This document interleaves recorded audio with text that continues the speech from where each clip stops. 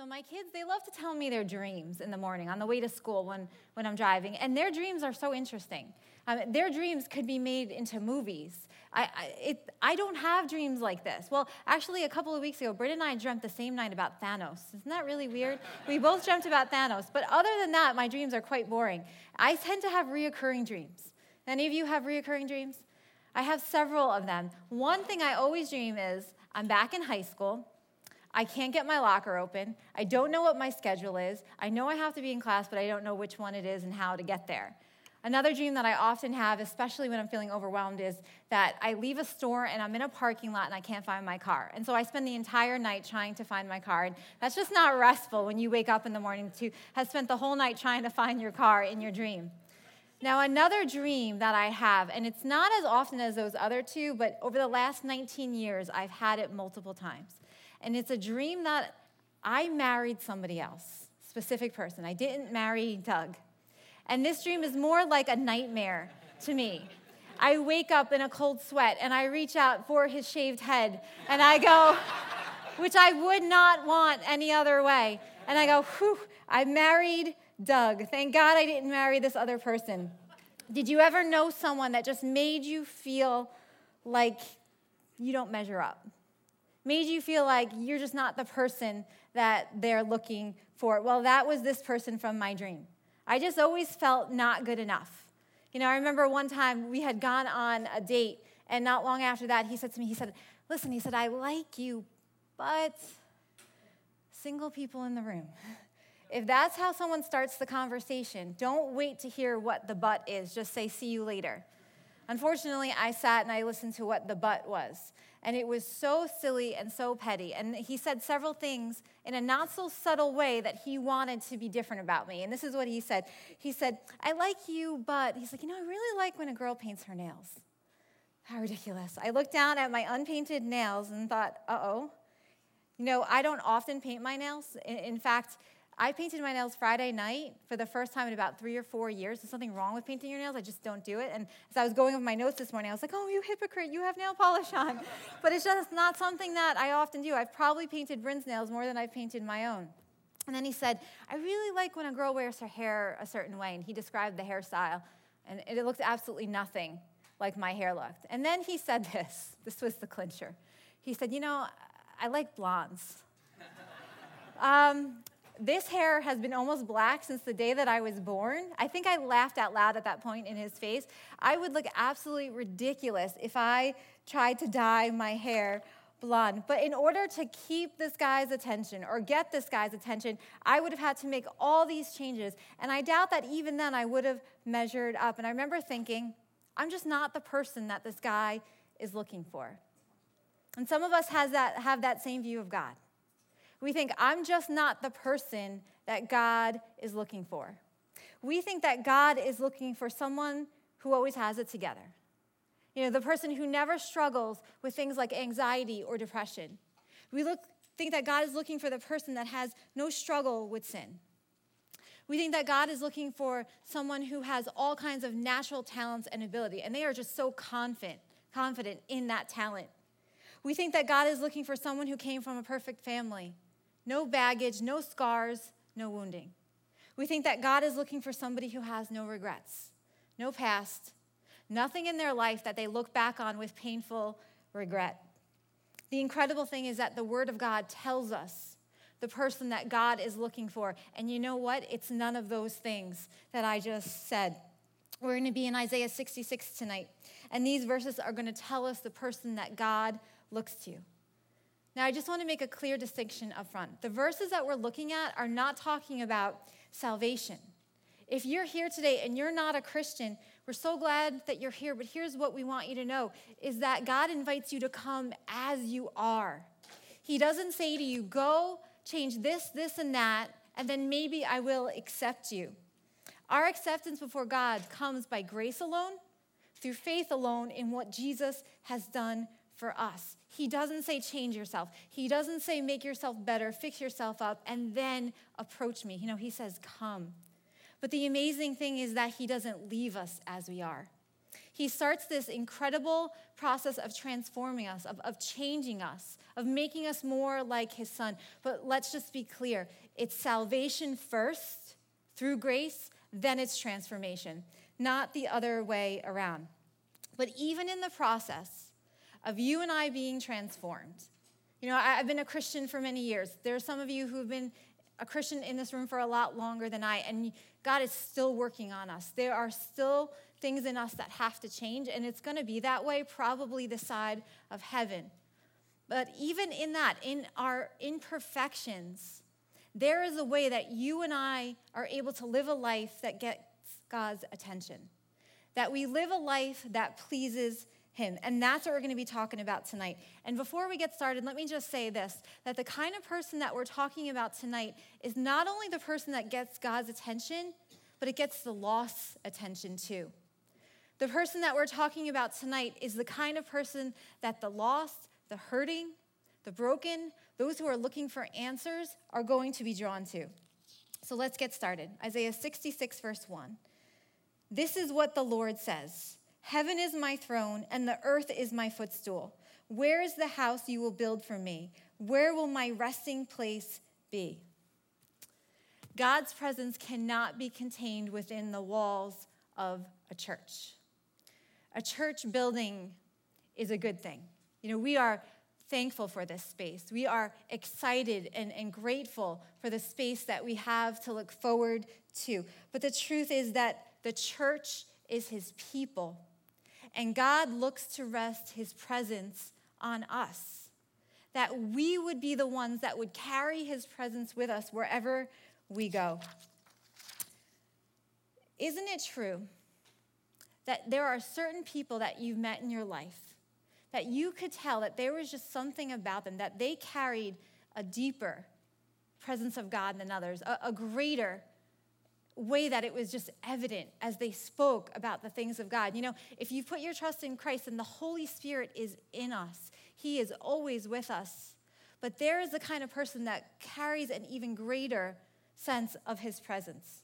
Well, what kind of person is that? Let's look at verse 2. It says, has not my hand made all these things so they came into being, declares the Lord. These are the ones I look on with favor. Okay. So what does it mean to have God's favor? If you go home today and you Google the favor of God, you are going to come up with some really wacky results on what that means and how you get it. A lot of times the word favor is used to whenever anything goes well for people. Let me give you a little tip. When someone pronounces it as favor instead of favor, they probably have a misunderstanding of the word favor. Now, Doug knows that this is such a pet peeve of mine when people do this. Every time things go well, it's the favor of God. So he likes to push my buttons. So say we're going to a store and he gets a great parking spot. He turns to me and goes, look at that favor. We go to Chick-fil-A and he's got an extra piece of chicken in his 12 count. And he goes, walking in the favor. The evidence of God's favor towards you and I is not about everything going our way. It's not about finding a good parking spot and having an extra piece of chicken. It is not about having a pain-free life. You can be walking through deep suffering and be someone who's carrying the favor of God on your life. Too many people have abandoned their faith because they equate everything going well with God's love and his favor. But that's not the gospel. That's not what you and I were promised. When you hear the word favor in this verse, I want you to think of the word more. The word more. His favor on us means more. More what? More of his presence. It means more of him. Remember, God just posed this question, where can I rest my presence? And then he says, this is the person or the people that I will look to. Look to do what? To rest his presence on. You see, this verse tells us that God's presence on us is his favor. And so what does more of his presence on us look like?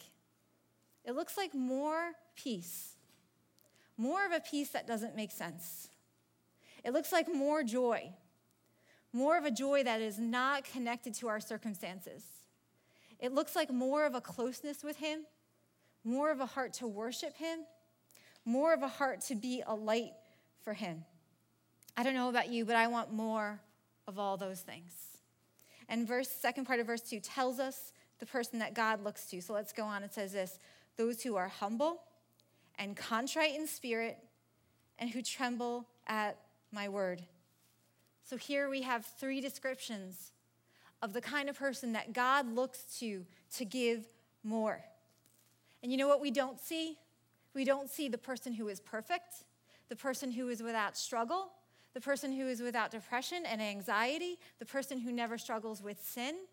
Now we see 3 very different words. And so what we want to do is look at each one of them individually. So first, let's start with being humble. We're going to talk about humility before God and then humility with each other. God is not looking for the person who thinks they have it all together. He's not looking for the person who's confident in their giftings and abilities. He's looking for the person who knows that without Christ, they are nothing. He's looking for the person who is so desperate for his presence, who knows that there is nothing of lasting value that they can accomplish without him. This is the person who is on their knees saying, God, I need you. How I need you. I can't get through this day without you. What things in life repel you? Public bathrooms repel me. I don't like using public bathrooms. I would rather wait 5 hours than use most public bathrooms. Well, pride, God is repelled by pride. Why is he repelled by pride? Because pride is so destructive to us. Pride will destroy every relationship in your life. And pride blinds us to our desperate need for God. Pride says, God, I don't need you. I can do this without you. Pride says that I am confident in my own giftings and abilities apart from your help and your strength. But somebody who walks in humility recognizes their great need of God in every area of their life. Somebody who walks in humility recognizes that without God, they would be a mess. And that we wouldn't just be a mess, but we would be a hot mess without him. And the truth is that we can't be the parent, the spouse, the friend, the person who draws others to Christ apart from the grace of God. And it's in you and I understanding that gets God's attention. It's that kind of humility that attracts his presence in our life. And so I have to ask us, do we have the posture of humility before God? And let me ask you this question, and this is kind of how you can kind of know. Are you still amazed by grace? Are you amazed by the extent that Jesus went to make you and I his? When we look at the cross, do we drop to our knees and say, thank you for saving a sinner like me? Do we say, I cannot believe all that you had suffered just to make me yours? A hymn writer named Isaac Watts says, when I survey the wondrous cross on which the Prince of Glory died, my richest gain I count but loss and pour contempt on all my pride. There is no place for pride for those who really understand what grace means. And this understanding of grace not only produces humility in us before God, but it produces humility in us towards each other. When we lack humility, we are so critical of each other. When we lack humility, we so easily are able to see the faults in others. But this is what's so crazy, but at the same time, we are blinded to our own faults. When we lack humility, we have a really hard time showing others grace, especially grace when we disagree with each other. See, we're going to disagree with each other. All of you in your room, you have different things that you do differently, that you think differently than the person next to you or across from you. Let me just do a little test just to prove this. When it comes to texting, we fall into 2 camps. you are either an LOLer or a ha-haer. Do you guys know what I'm talking about? When someone texts you something funny, your first response is either a LOL or a ha-ha. I want you to raise your hand if you're an LOLer. Raise your hand if you're a ha-haer. I'm a ha-haer. If something's really funny, I'm a ha-ha-ha-haer. I have a lot of friends that are LOLers. I've tried to be an LOLer. It felt fake. I just couldn't do it. I'm not an LOLer. I'm sorry. I'm a ha-haer, and I will always be. Although I'm really grateful for this emoji. I think this emoji has unified us as LOLers and ha-haers. You don't have to respond. You just do that, send that emoji, and they know that you are laughing out loud. Now, can LOLers and ha-haers get along? Of course, it's such a silly thing. But you and I are going to have differences on such a bigger scale. We are going to have theological differences. And unless you think that that's not a big deal, know this, that friendships have ended over theological disagreements. Families have had major conflict over theological disagreements. And this is the big one. Churches have split over theological disagreements. This is a really big deal. So now I'm going to have everybody raise your hand when it comes to things that, no, actually I'm not. But this is what I know, that some of you in this room would say, I'm free will. And some of you would say, no, I'm predestination. Some of you would say, I believe this about end times, and I'm right. And some of you would say, no, I believe this about end times. And the question is, how do we treat those who disagree with us? Do we disagree from a place of humility? Now, I don't want to get into the details of it all, but recently there was a well-known pastor who publicly criticized and mocked somebody that they disagreed with. Now, he has a right to disagree with this person theologically, but the treatment of this person was anything but humble. He put her down. He made her out to be a joke. And you know what's so interesting? Is that the person who he attacked responded with such humility. When I read how they responded, it actually brought me to tears. And so which one of those two people pointed to Jesus? Which one of those two people represented him well? It was the person who responded with so much humility. How we disagree with someone tells a lot about where our heart is. Are we harsh? Are we graceless? Do we resort to insult and slander? You know what humility does for us? Humility recognizes that none of us are above error. I don't care how long you've been following God or how much you study the Bible. There is not one person in this room who has every single thing figured out. When we get to heaven, not one of us is going to approach someone and go, you know what? See, I was right. You were wrong all along. No, none of us are going to do that. So the question is, do we approach our differences from a place of humility? And what does that look like? Well, I'm going to give you guys one of the greatest examples that I have ever seen. And in the 1700s, there were two pastors that were really well known. Their names were George Whitefield and John Wesley. And both of them, they led thousands to Christ. They had incredible ministries, incredible influence. And these two pastors, they disagreed on a few different areas of Scripture, of doctrine. They disagreed about how worship should look like within the service. In all their disagreements, the thing that they did not disagree on was the gospel, the most important thing, that Jesus came to die for sinful people and rose back from the dead, making a way to reconciling us to God. And although there was a time that they were at odds, as they matured in their faith and they matured in the place of humility, they grew to love and respect each other. One day someone said to Whitefield, "We won't see John Wesley in heaven, will we?" And Whitefield replied, "Yes, you're right, we won't see him, because he's going to be so close to the throne of God that we won't even catch a glimpse of him." At one point, when Wesley appeared to be close to death, Whitefield wrote him, and this is what he said: "A radiant throne awaits you, and ere long you will enter into your master's joy. He stands with a massive crown, ready to put it on your head amidst an admiring throng of saints and angels. How different is that humility compared to the way this other pastor tore down and mocked someone he disagreed with? What was he saying? Yeah, we have disagreements, but you love Jesus. And you've done so well in serving him that a huge crown is awaiting you.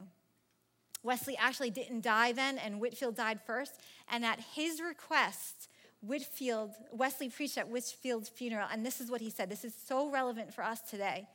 There are many doctrines of a less essential nature with regard to which even the most sincere children of God are and have been divided for many ages. In these we may think, and let think, we may agree to disagree. That's what humility towards each other looks like. And that's the kind of humility that attracts God's presence. That's the kind of person that God says, more. I'm going to give more of myself to them. Not only does it attract God's presence and his attention, this is the kind of humility that will draw the lost to Christ. I don't know who said this, but this is so powerful. Listen to this quote. You will never win anyone to Christ because you are skillful at arguing, but you will win someone to Christ because of your humility. Those who don't believe in Jesus observe how his followers treat each other. It pushes them away from God when we argue with each other, when we tear each other down, and we can't get along. But what an impact that it has on them when we love each other and we respect each other, even in our disagreements. So humility is the first thing we see that draws God's attention. The next thing we saw in those verses, someone who is contrite. So what does it mean to be contrite? To be contrite means that we are broken over sin. This is good news for us. God is not looking for the person who never sins. He's not looking for somebody who's perfect. He's looking for somebody who is broken over sin. And what does it mean to be broken over sin? Being broken over sin doesn't mean we beat ourselves up. Being broken over sin doesn't mean that we walk around with a weight of guilt and condemnation on us. Being broken over sin means that we acknowledge the ugliness of that sin. We hate that sin. We don't hate ourselves. There's a big difference. And it means that we go to God and we ask him to cleanse us and heal us and transform us. I think right now that there is a trend that downplays the seriousness of sin. Instead of calling it for what it is, we say things like, we made a mistake. And maybe that kind of makes us feel better about sinning, because it has such a lighter connotation. We made a mistake. Locking our keys in our car, that's making a mistake. Sin is very different. And maybe you're saying, well, Kelly, you're making such a big deal over a word. Here's why this is so important. When we downplay the seriousness of sin, we are also downplaying the weightiness of the cross. I don't think that's anyone's intentions when we say that we made a mistake, but we're not intentionally trying to take away from Christ's suffering, but I think what happens is that we forget the seriousness of sin. We forget the destructiveness of sin. We forget the extent that Jesus went to deal with that sin on our behalf. And so when we are broken over our sin, we don't downplay it. We don't justify it. We don't make excuses for it. Instead, we go to God in all of our brokenness. And how does he respond to us? With tenderness and grace. Psalm 34:18 says, the Lord is near to the brokenhearted, and he saves the crushed in spirit. Another translation says that he saves those with a contrite spirit. See, when we go to God, he doesn't hold us at arm's length. He doesn't say, earn your way back to me. Go change this, this, and that. He doesn't reject us and say, you know what, one too many times. We've already been here before. Not again. No, he gives us his grace on top of grace. He is near to us, ready to heal us and pick us back up. And you know what we do when we go to him in brokenness? We then rest in his grace as being sufficient. We rest in his grace as being enough. We don't have to walk around beating ourselves up, carrying guilt and shame. He already took that for us. So we see the kind of person that God is drawn to. Again, not the person without sin, not the person who has been perfect and without regret. No, the person who's broken over that sin and has brought that sin to the foot of the cross. The last description we see of a person that God looks to is this: the person who trembles at his word. So what does it mean to tremble at his word? You know, one of my favorite parts of weddings, it is my favorite part, is to see the groom's face as the bride walks down the aisle. You know, more often than not, he's somewhat trembling. Not out of fear, although sometimes out of fear, but usually out of awe, out of an excitement, out of this anticipation. He's moved, he's impressed by his bride's beauty. And in a sense, that's what it looks like to tremble at God's word. Are we in awe of God's word? Are we impressed by it? Are we moved by it? Are we surrendered to all that it says? Are we excited to open it? You know, my parents have had an incredible influence on my faith. And I just want to say, I know you guys are a younger crowd, but to any parents in the room and younger people, store this away for later, for when you have kids. Much of the fruit of what they sowed in me did not happen overnight. It took years to see that fruit. And so you sow the seeds and then you wait on God and you allow him to bring the fruit. But both of my parents have had different effects on my faith in different ways. My mom is a worshiper. She loves to worship. She gets so excited to worship. If you stand on her good side, because she's got one arm she can't move and the other one is she can move, you need to be careful. Because there's times she's gotten so excited in worship, she's thrown up her arm and like smacked me in the face more than one time because she's just gotten excited. I think it's hereditary because I've done that to my kids a couple of times as well. My mom and I, we send each other different worship songs that we hear throughout the week, and I think our goal is just to make the other one cry as we just sit and listen to these worship songs. Now, my dad loves worship too, but his greatest influence over my faith has been his love for the Word of God. I can remember so many times growing up, I can close my eyes and I can picture his face sitting at his chair with his Bible open. Even to this day, you know, I'm 42 years old, and I still stop by his house. What are you doing, Dad? He's studying the Word of God. I remember one time I said to him, Dad, I love how deeply you love the Word of God. And he looked back at me and he said, Kelly, he said, what I love is the God of the Word. You see, the whole Bible speaks of Jesus. It is all about him. It is the revelation of who he is. In it, we see his beauty and his worth. And just like a groom who maybe after many years lost some of that excitement and awe over his bride because of familiarity, sometimes you and I lose that same excitement over God's word. We become familiar with it. You know, the Bible is so accessible to us. Every single one of you right now can probably pull it up on your phone. You have Bibles in your home. What if that accessibility and freedom are taken away? You know, I was so moved recently reading an article about the Christians in China. And there are many Christians that have been in prison for their faith. And they talk about how their greatest need is for their friends and their family to sneak them in scripture verses on little pieces of paper. And they take those little pieces of paper and they quickly memorize it. And the reason why they memorize it is because they said that it's just a matter of time before guards take it away from them. And they're willing to be tortured. They're willing to be beat up when they are caught. And this is one of the things that one of them said. He said that they may be able to take away this little piece of paper that I have, but they cannot take away what has been embedded in my heart. That's what it looks like to tremble at God's word. That's what it looks like to be in awe, to treasure it. Do we have that same trembling at his word? Maybe some of you here today say, you know what? The Bible is just a bunch of fairy tales. It's a bunch of stories. No, it's not. Stories and fairy tales don't transform lives.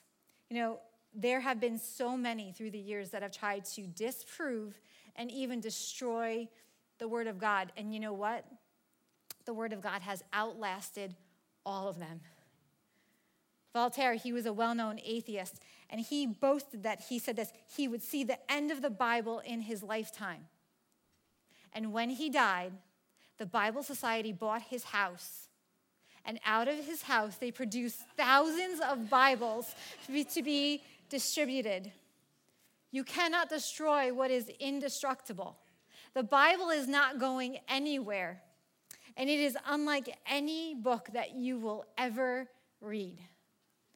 Let me give you a snapshot of what the Word of God does for us. The Word of God corrects us, convicts us, shapes us. The Word of God encourages, leads, and guides us. The Word of God brings healing and wholeness to us. The Word of God sets us free from the chains that bind us. The Word of God brings great peace to those who love it. The Word of God reveals Jesus. Let's not take the Word of God for granted. It is too precious, and it is too vital for us to neglect it. In Proverbs, we read that the Word of God is more precious than silver or gold. Do we see the Word of God for the treasure that it is? We have to get past this idea that we open up the Word of God to do Him a favor. He doesn't need us to do that. You and I need it for ourselves. We need it for our own encouragement. We need it for life. We need it for hope.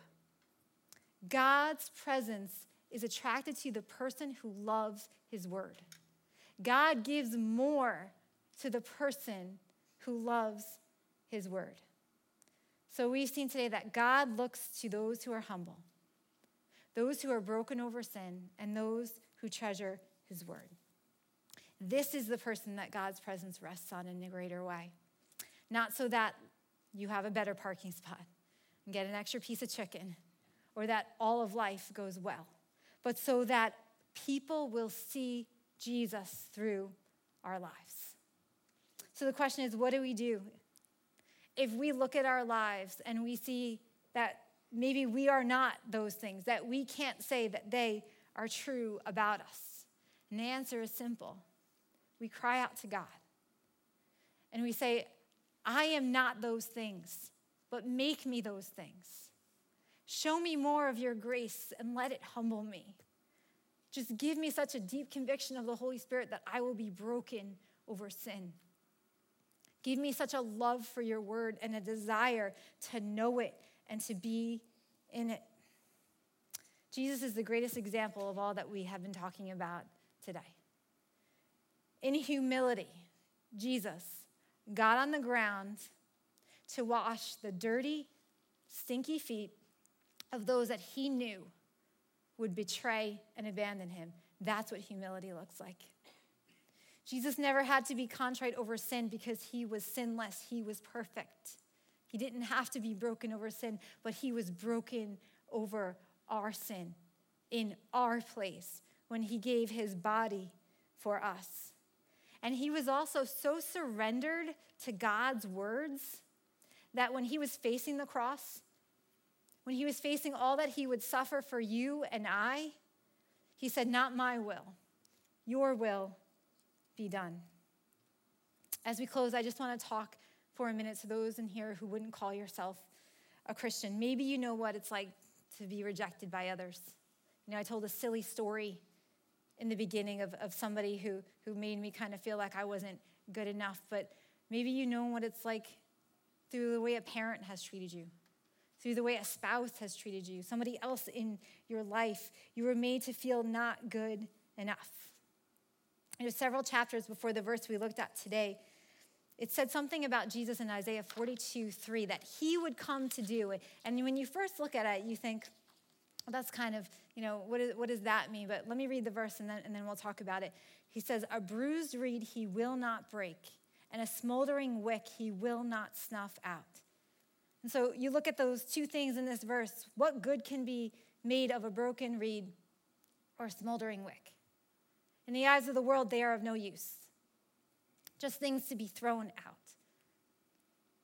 tossed aside. Excuse me.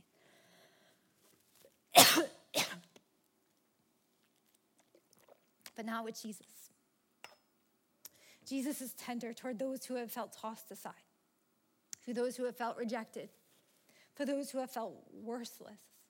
Remember, I said in the beginning, he doesn't say do this, this, and that, and maybe I will accept you. He says, come to me as you are and let me heal and transform you. And in a minute, I'm going to give you a chance to respond, but as we close, I just want to pray for us and then pray for anybody who would like to put their trust in Christ. God, we praise you. We just thank you for the incredible God that you are, that you don't look for the perfect and the talented and those who never struggle. Lord God, you look for those who are humble before you, Lord God, those who are broken over sin, Lord God, those who love your word. That is the kind of person that you rest your presence on. That is the kind of person that you make a bright shining light like Doug talked about in this last series. And so I pray that you would fashion us and change us and make us into that kind of person. Thank you for your grace. Thank you that you said that you remember our frame. God, that we are but dust. When we come to you as we are, you don't squash us. You don't say, see, I told you so. No, you say, my grace is sufficient. And you pour your mercy out on us again and again. God, we have every reason to praise and worship your name in this place. We have every reason to treat each other with humility and with kindness because of how you have treated us. If you're here today and you want to put your trust in Christ, there is no magic prayer that saves you, but it often starts with a prayer. It starts with a turning to him. And so if that's something that you want to do, would you just pray this, something like this with me? Jesus, thank you for coming for me. Thank you for dying in my place. Thank you for taking all of my sin and all of my shame on yourself. Please come into my life. Please transform my life. Take all of my brokenness, all of my woundings, my hurts, my scars, and walk with me all the days of my life. I said earlier that following God does not mean that his favor makes everything perfect in life for us, and it doesn't. But it means that we have a mighty God who is with us to walk through life together. So let our hearts now respond in just incredible worship for the amazing Savior that we have.